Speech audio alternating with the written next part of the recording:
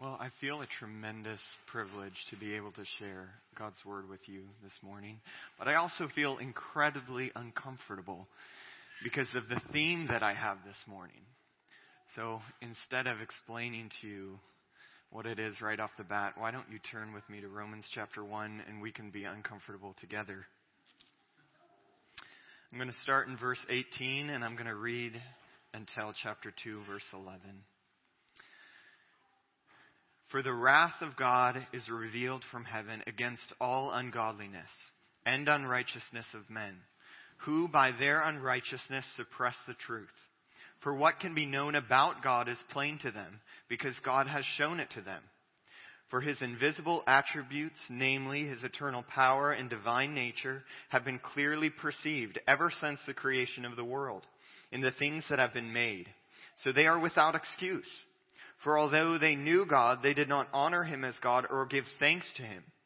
But they became futile in their thinking, and their foolish hearts were darkened. Claiming to be wise, they became fools, and exchanged the glory of the immortal God for images resembling mortal man, and birds and animals and creeping things. Therefore God gave them up in the lusts of their hearts to impurity, to the dishonoring of their bodies among themselves, because they exchanged the truth about God for a lie, and worshipped and served the creature rather than the Creator, who is blessed forever. Amen. For this reason God gave them up to dishonorable passions. For their women exchanged natural relations for those that are contrary to nature. And the men likewise gave up natural relations with women and were consumed with passions for one another, men committing shameful acts with men and receiving in themselves the due penalty for their error. And since they did not see fit to acknowledge God, God gave them up to a debased mind, to do what ought not to be done. They were filled with all manner of unrighteousness, evil, covetousness, malice. They are full of envy, murder, strife, deceit, maliciousness. They are gossips, slanderers, haters of God, insolent, haughty, boastful, inventors of evil, disobedient to parents, foolish, faithless, heartless, ruthless. Though they knew God's righteous decree that those who practice such things deserve to die, they not only do them, but give approval to those who practice them. Therefore, you have no excuse, O man, every one of you who judges, for in passing judgment on one another, you condemn yourself, because you, the judge, practice the very same things. We know that the judgment of God rightly falls on those who practice such things. Do you suppose, O man, you who judge those who practice such things, yet do them yourself, that you will escape the judgment of God? Or do you presume on the riches of his kindness and forbearance and patience, not knowing that God's kindness is meant to lead you to repentance? But because of your hard and impenitent heart, you are storing up for yourself wrath on the day of wrath, when God's righteous judgment will be revealed. See, the theme or the topic of wrath or judgment or God's fierce anger for sin and the sinner, it makes me squirm. It makes me uncomfortable. I don't like it. It makes me wish that this wasn't in Scripture, that this wasn't a theme at all, that maybe we could just say, well, God is all about love and this sin will just kind of be wiped away and you won't need to worry about the fact that there's actually wrath. And the reason I feel that way is because God's wrath didn't change me. The feeling of God's anger toward me didn't actually change me. What changed me is when I felt Jesus come to me and say, neither do I condemn you. Go and sin no more. What changed me is when I felt the Father speak over me and say, you are my beloved Son. I'm proud of you. What changed me was when I experienced God's kindness and love to me, not his wrath. When I was in Bible college, I was taking a course on discipleship counseling, and my professor was giving a short lecture on motivations of the heart in connection with the gospel. And what he said I had heard before many times, but it resonated deeply with me this time. He said, if your motivation for obedience and for change comes from a heart toward God's pleasure, as if I'm going to do enough, I'm going to obey enough, and then I'll receive God's love. I'm going to do enough or obey enough and receive God's pleasure. And because of my doing, I'm going to get God to be pleased with me. Then I can experience His love.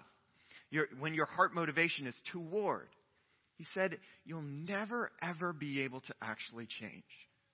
This may lead for a little bit of change for a certain amount of time, but it's not actually going to change your life completely where you'll find power over sin. He said the only way for you to experience real change and sustainable change is when you realize He loves you now. And so you're like, oh, I have experienced so much love and so much kindness from God. I don't want to displease Him. He has given me so much grace, so much love. How could I disobey and dishonor this God who has loved me so much? And because you experience God's deep love, His patience, His kindness for you, your motivation is out of already being loved, already being accepted. And so I squirm when I see that God has wrath. God has anger. On July 8th, 1741, Jonathan Edwards preached probably what is considered the most famous sermon ever preached, titled Sinners in the Hands of an Angry God. And I read some of it, and I didn't like it. Is that okay to say? He's probably the greatest evangelist preaching one of the most impactful sermons, and I didn't like the sermon. As one commentator said, there was nothing of a God of love in this sermon. You walked away from this sermon not feeling God's mercy, not His kindness, not His goodness, not His love, not at all. But what Jonathan Edwards did was he woke people up. Because you left his sermon feeling the weight of your sin. You left Jonathan Edwards' sermon, Sinners in the Hands of the Angry God, feeling how absolutely detestable, how disgusting your sin is in light of God's holiness. That you are an absolute wretch before a holy God in your sin. And people woke up to that. And as clergymen, as preachers saw the effects of sinners in the hands of an angry God, the effects of that sermon, they adopted that style of preaching. And we've all heard a sermon like it. They're called hellfire and brimstone messages. Because to a certain extent, it changes us. When we realize our wretchedness before God, how detestable our sin actually is before the Lord. This led to what? This style of preaching, as it spread out, as more and more people began preaching sinners in the hands of an angry God like sermons, this led to the First Great Awakening. But here's the problem I face, is I've heard hellfire and brimstone messages. We all have, right? And never once did I hear one that changed me. Never once did I hear one that actually affected my life to sustainable change. Because I would leave a hellfire and brimstone message and I would walk away in fear and not faith. And so what would happen was I would pray, God, have mercy on me. I know I'm a wretch. I know I'm a sinner. I know. And I'd do devotions, and then the fear would kind of, dwindle away. And then I'd have to wait till somebody else preached, on hellfire and brimstone again. But here's the thing. Jonathan Edwards isn't wrong. It may make me uncomfortable. It may make me squirm, but Jonathan Edwards was not wrong when he preached this. We are absolutely wretched. There is a cup filled with God's wrath that is one day going to be poured out on the sinner. There is examples of it in the Old Testament. It's prophesied of throughout the prophets. We're warned about it through the teachings of Jesus. It's expounded on by Paul, and it meets its fulfillment in Revelation. There is a day coming where a cup filled with God's wrath is going to be poured out on the sinner. But because the model of preaching God's wrath, the focus was on scaring you into Christianity by giving you so much fear that you'll turn, the church has been burned out on it. And so instead of having a proper context of his wrath, many in the modern church are just letting go of it completely. God doesn't have any wrath. Let's not look at that, and let's just focus on his love, kindness, and mercy. The modern Presbyterian church recently updated their hymnal, and they requested the writers of the hymnal, who owned the copyright, that they could change the lyrics of the song "In Christ Alone." Because in that song, part of the lyrics, it says, "And on that cross as Jesus died, the wrath of God was satisfied." And what the Presbyterian church requested is that they could change the lyrics to, "And on the cross as Jesus died, the love of God was magnified." But here is what they are missing. It is because of God's wrath that his love is magnified. It is because you have a proper understanding of God's fierce anger over sin, his wrath over wickedness and injustice and unholiness, unrighteousness, that when you see what Christ actually did for you, the cup he drank, the love is magnified. When you remove his wrath completely, when you remove his justice, what you are simultaneously doing is removing his love. You are making his love lesser. Having a proper understanding of God's wrath does not diminish his love. It amplifies. It accentuates. It highlights his love. And what the church, the modern emergent church, is doing is by taking away his love, they are making the price Christ paid on the cross lesser. You are making it seem that Christ didn't love you as much as he did. You are diminishing what Christ actually suffered for you. See, if you do not have the ability to hate, you don't have the ability to love. You don't. How can I give you an example of this? Well, do you love the Jewish people? If you love the Jewish people, you must hate the Holocaust. If you love diversity and people of every race, then you must hate racism. You must hate lynchings. You must hate discrimination. If you love life, if you love children, if you love growth, then you must hate abortion. If you do not hate the Holocaust or murder or abortion, then you are failing to love. Part of our hope is actually in the idea that there is a day of judgment coming. Hitler will not get away for all the Jews he killed. There will be an answer given for every baby murdered in the womb. Every act of unrighteousness, those that were kidnapped, there's a day coming that those people will have to give an account. And it is not because God is a mean God. It is because he loves us. He cares about justice. See, sometimes we view God as like he's 50% love, 50% justice, and they're kind of duking it out between each other, which one's going to win today. But no, he's 100% love. He's 100% justice. That culminates in who he is. And so rather than them being in opposition to each other, they work together, because you cannot be loving if you are not simultaneously just. You cannot be just if you are not simultaneously loving. In the book of Revelation, those that were killed for not taking the mark of the beast, those that were martyred, it says they cry out to the Lord, "How long until you judge the inhabitants of the earth?" How long is this going to continue? this injustice, this wickedness. You see, to a certain extent, this is our cry too. Jesus, how long until you return and set this world right?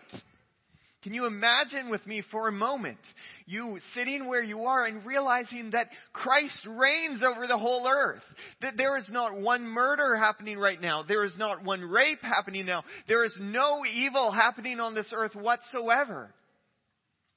But the reason why we have that hope is because there's a day of wrath that is being prepared right now, that is yet to be fulfilled. A cup of God's wrath that is going to be poured out on those that have been given over to sin.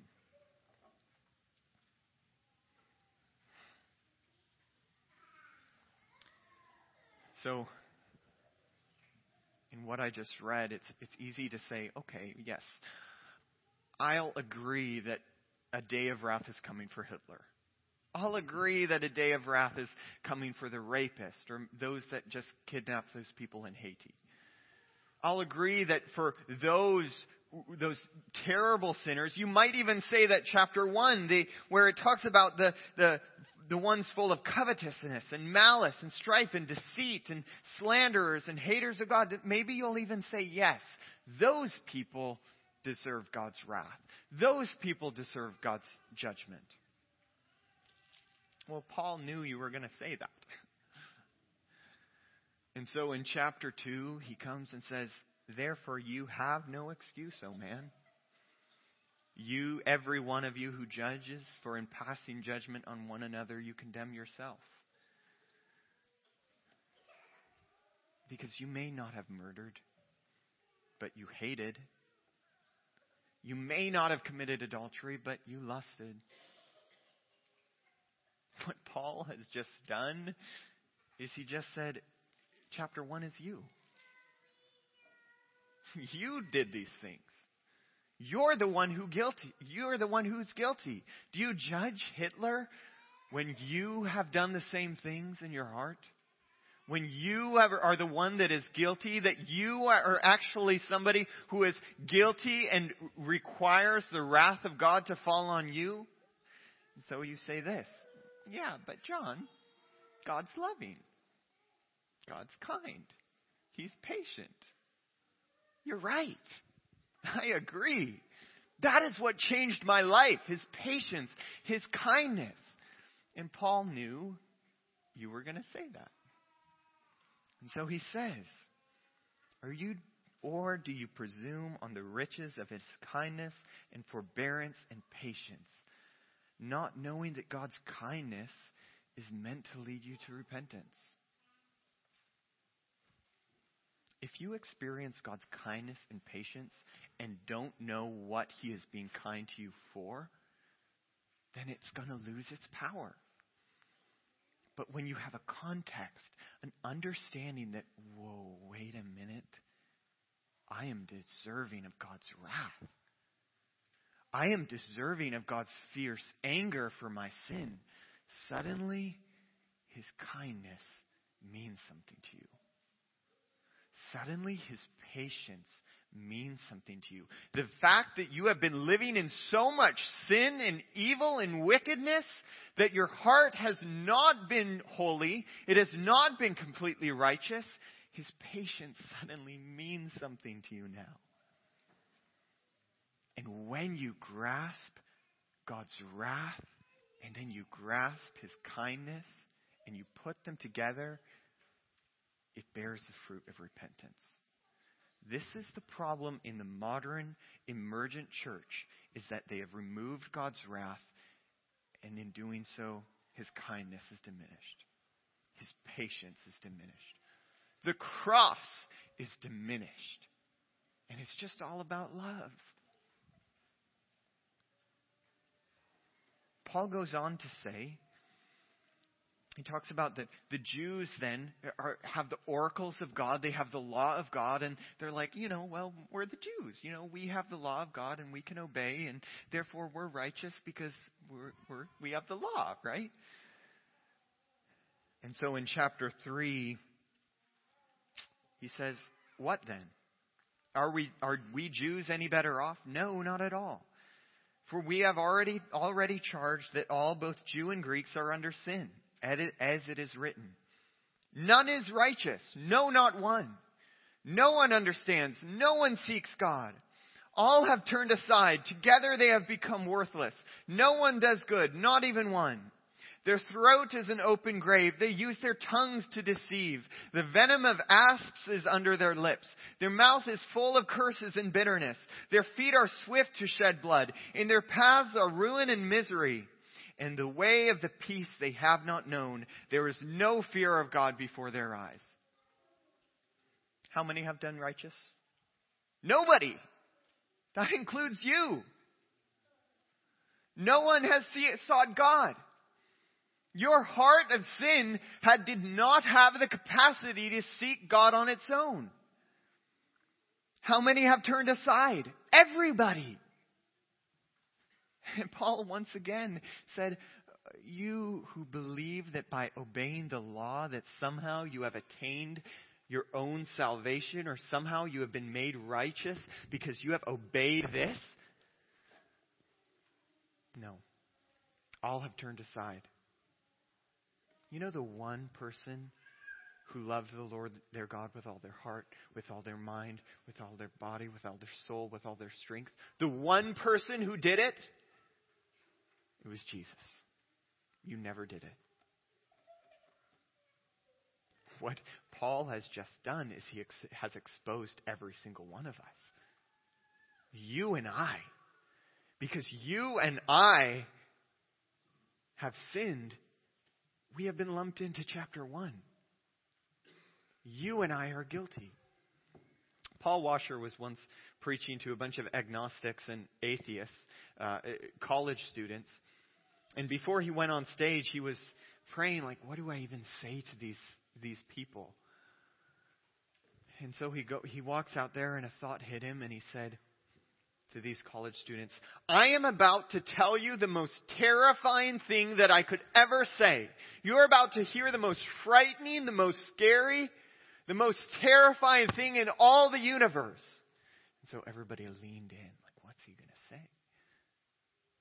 And he said this, God is good. And they kind of snickered. And one of the students was like, what's wrong with that? And Paul Washer, he said, what would a good God do with somebody like you? You who are steeped in sin, in wickedness, in unholiness, in unrighteousness.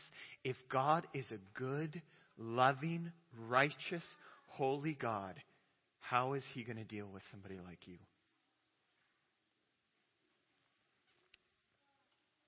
If God is perfectly holy, it would be unjust for you not to receive his wrath.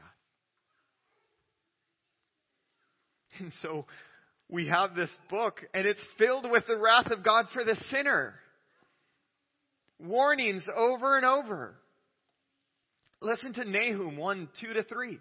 The Lord is a jealous and avenging God. The Lord is avenging and wrathful. The Lord takes vengeance on his adversaries and keeps wrath for his enemies. This is what you're under as a sinner. Wrath, anger, judgment. Here's anger for sin and for your unrighteousness. And then he says this, the Lord is slow to anger and great in power. You see, under the context of his wrath, you realize he's actually slow to get angry at you for your sin. That is powerful. That is what effectuates change. Not being feeling like we're being dangled over hellfire, but it's love in context of his wrath.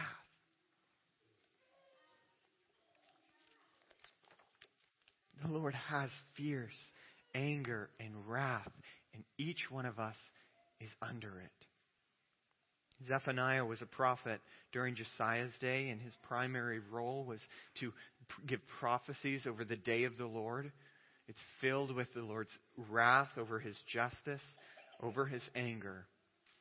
And it says this, I will utterly sweep away everything from the face of the earth, declares the Lord.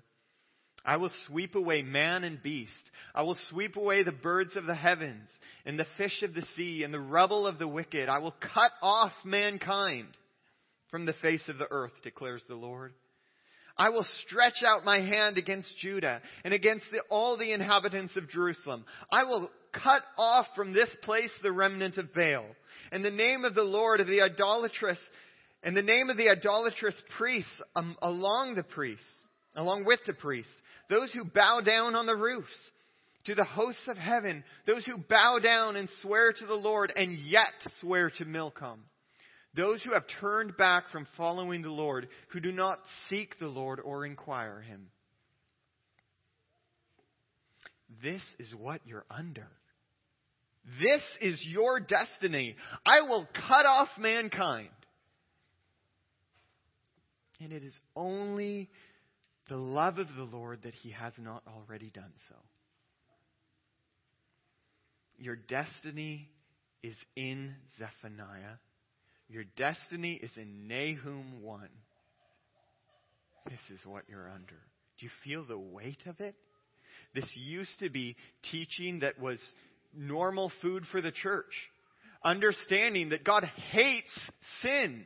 He does not tolerate it. But in light of that, how merciful, how kind is He that you haven't been cut off yet? Can you imagine if I would have read Zephaniah to you and closed my Bible and sat down? The weight that you guys would be under. You're about to be cut off with the fierce anger of the Lord. And that's the end of my sermon. Praise God that it's not at the end of my sermon. But the reason why it's not is because the Bible didn't end with the book of Zephaniah. The story was not finished. It isn't over with I will cut off mankind, even though that would have been just for the Lord to do.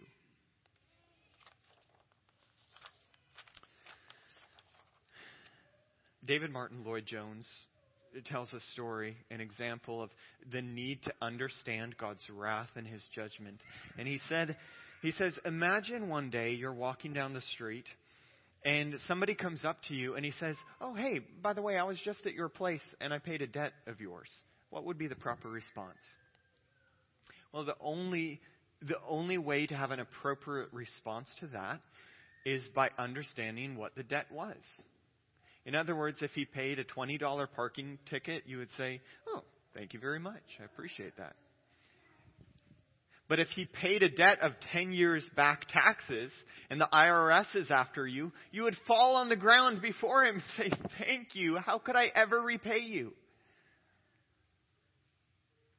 But the church, by forgetting the price that Christ paid, the cup that Christ drank, by forgetting that, we have turned the cross into a $20 parking ticket.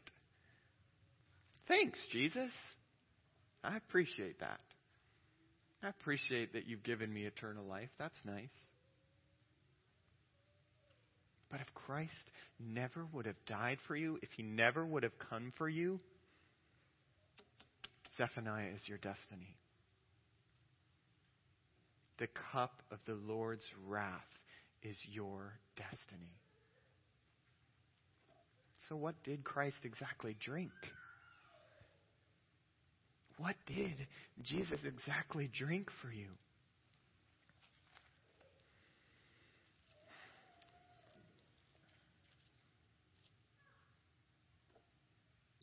Then Jesus went with them to a place called the Gethsemane. And He said to His disciples, sit here while I go over there and pray.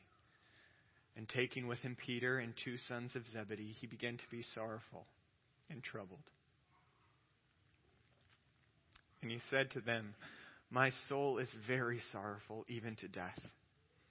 Remain here and watch with me. And going a little further, He fell on His face and prayed, saying, my Father, If it is possible, let this cup pass from me. Nevertheless, not as I will, but as you will. Many scholars, many preachers have pointed to this text and said, it doesn't make sense that Jesus is just afraid of physical suffering or torture. Many Christians throughout history have faced death, have faced suffering with joy, with singing. Why? Because they had the life of Christ in them. They had a joy set before them because they knew the reward. No. What Jesus is facing in this moment is he's beginning to taste the cup that you were supposed to drink. And that cup is separation, abandonment. That cup is, my God, why have you forsaken me? Jesus, who had continual fellowship with the Father all of his days, whatever he saw the Father doing, he did. When he was ministering and he got exhausted, he would go into the mountain to pray, to be with his Father, to be rejuvenated with him. And in this moment, he's beginning to realize for the first time in his life, by pain, by being the substitute for your sin, this is going to require being cut off from his Father for the first time. This is the agony that Christ is enduring in this moment. Michael, this is your cup. It's the cup of God's wrath. It is filled with complete wrath. And I want you to know when you drink this, you're going to be utterly and completely cut off from the Lord. This isn't just going to require physical torment and suffering. This is going to, for the first time in your life, you're going to be abandoned. You're going to be cut off from the Lord. This is going to be, my God, why have you forsaken me? Are you able to drink it? Are you able to drink the cup of complete abandonment, the wrath of God over you? You can't, can you? You can't bear it. You see what Jesus is suffering in this moment is that he was cut off so that you would never be. Jesus was abandoned so that you would never experience abandonment. Jesus not only suffered God's wrath, his fierce anger for your sin, Jesus was cut off from his Father. Because he was abandoned, you will never be abandoned. Because he was cut off, you will never be cut off. Because he was rejected, you will never be rejected. You know what doctrine this is called? Penal substitution.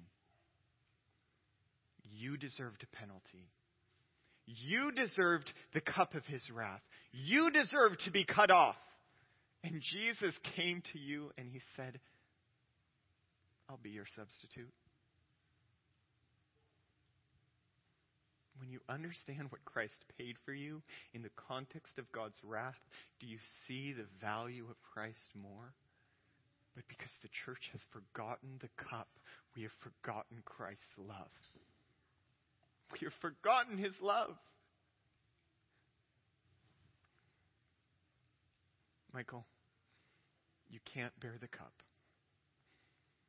So I'm willing to make an exchange. I will take the cup of God's wrath if you would take my cup. This is the cup of my blood that is spilled for many. Do this in remembrance of me.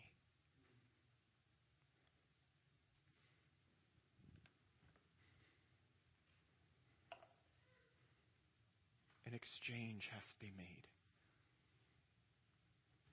You give up the cup of God's wrath and you take the cup of his blood.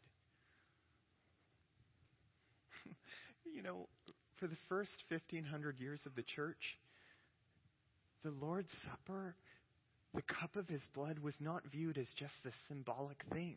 It was viewed as if his presence was actually coming down and you were being unified with Christ. And when you took his cup, this is the sacredness of it. You are acknowledging that I couldn't drink God's wrath. I couldn't bear this separation. I couldn't bear this abandonment. And then 500 years ago, suddenly it became this idea that it's just symbolic. I better not preach on communion, otherwise I won't be asked to preach again. But here's the thing. When you make the exchange, you say, I can't take this wrath. And Christ gives you his blood. He's giving you his righteousness. Not only is he taking the guilt, being your substitute for the penalty, he's giving you his body, which was the only righteous one. He was the only one who ever lived a righteous life.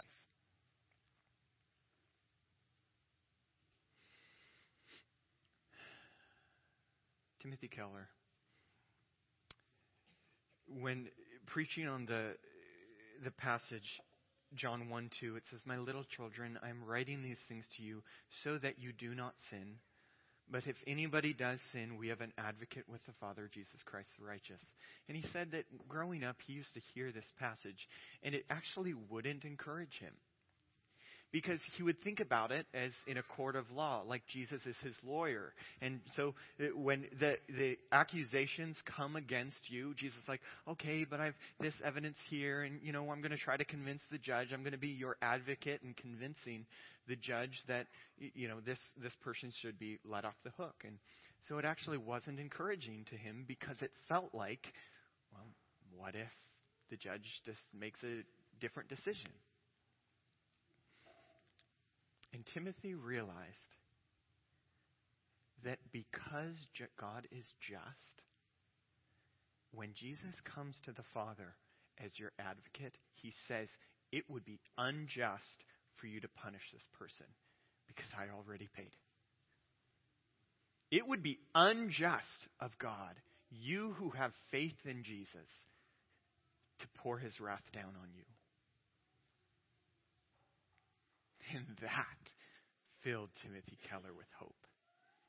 That Jesus, as your advocate, he's not saying, but there's this evidence and that evidence, so I think that we should. He's saying, no, the price was already paid. You cannot pour his wrath down on this person because I paid every bit of it. To pour his wrath down on you who believe, who have taken the cup of the Lord, the justice of God proves his love. Don't forget the cup of God's wrath that was taken for you. There's a song written by Jeannie Hussey. It was published in 1921. It's called Lead Me to Calvary. And in that song, there's a line. It says, Lest I forget Gethsemane, lest I forget thine agony, lest I forget thy love for me. Lead me to Calvary. When you forget Gethsemane, when you forget the agony Christ went through to give you his blood, to pay the penalty, to be in your substitute, you're forgetting his love. And because the church has forgotten the cup of God's wrath that Christ drank for you, they have diminished his love. Do you see how Christ loved you to suffer for you in this way? Just for you, separation of it from his Father, just for you. When Jesus went into the temple, he opened to the book of Isaiah, chapter 62, and he read this, The Spirit of the Lord is upon me, because he has anointed me to preach good news to the poor. Do you know how that verse ends? In the day of vengeance of our God. But Jesus didn't read that part. Because the good news is that you can be saved from his vengeance. The day of vengeance from our God is not yet, but it is coming. It's coming. And right now, you're living in a time where Christ is saying, let's make an exchange. I'll take that vengeance. I'll take that wrath if you'll take my blood. Let's go back to Romans.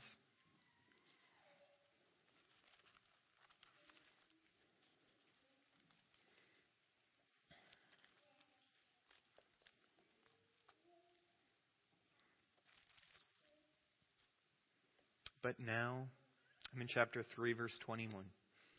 But now the righteousness of God has been manifested apart from the law. Has the law condemned you? The righteousness of God has been manifested apart from the law. Although the law and the prophets witness to it, the righteousness of God through faith in Jesus Christ for all who believe. For there is no distinction.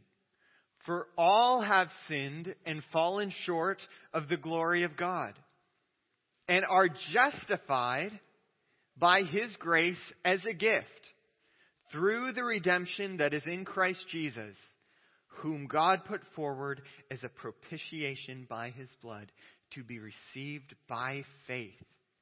This was to show God's righteousness, because in His divine forbearance He passed over your former sins. It was to show His righteousness at the present time, so that He might be the just and the justifier of the one who has faith in Jesus. All your sins that you committed yesterday, the day before, the ones that are condemning you right now, the ones that require God's wrath to fall upon you, through Christ, He has passed over them to redeem you. You can find that hope, that salvation, and it is based not by overlooking God's wrath, not by forgetting His cup that He drank for you.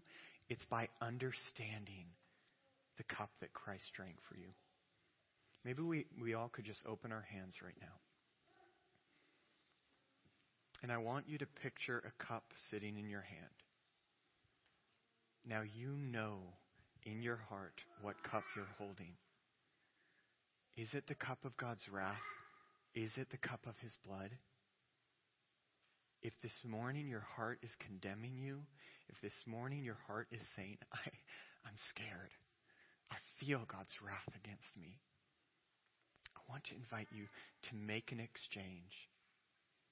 Make the exchange of faith in Jesus Christ and take His blood upon you. Drink His blood.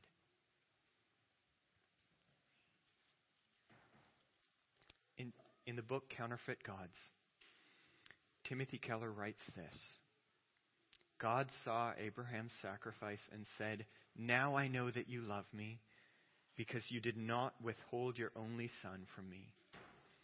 But how much more can we look at His sacrifice on the cross and say to God, now we know that you love us, for you did not withhold your son, your only son whom you love, from us." In closing, I want to read Isaiah 53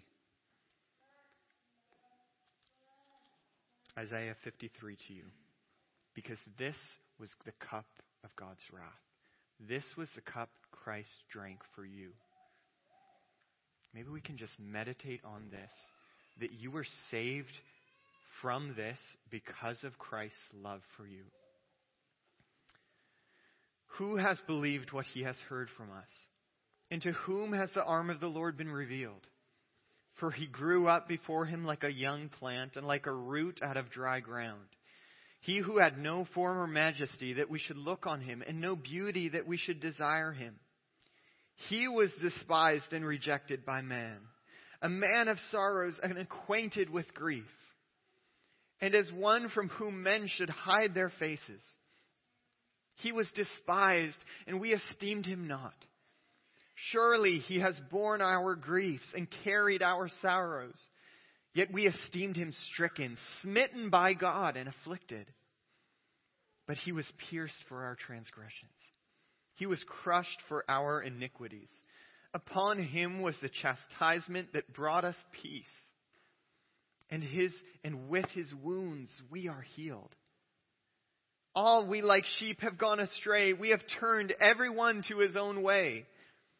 And the Lord has laid on him the iniquity of us all. He was oppressed and he was afflicted, yet he opened not his mouth. Like a lamb that is led to the slaughter, and like a sheep that before its shearers is silent, so he opened not his mouth. By oppression and judgment he was taken away. And as for his generation, who considered that he was cut off out of the land of the living, stricken for the transgression of my people? And they made his grave with the wicked, and with a rich man in his death, although he had done no violence, and there was no deceit in his mouth. Yet it was the will of the Lord to crush him. He has put him to grief. When his soul makes an offering for guilt, he shall see his offering, and he shall prolong his days. The will of the Lord shall prosper in his hand. Out of the anguish of his soul he shall see and be satisfied. By his knowledge shall the righteous one, my servant, make many to be accounted righteous, and he shall bear their iniquities. Therefore I will divide him a portion with many, and he shall divide the spoil with the strong, because he poured out his soul to death and was numbered with the transgressors, yet he bore the sin of many and makes intercession for the transgressors. Do not forget the cup Christ drank for you, because it is in the cup of God's wrath that his love is revealed.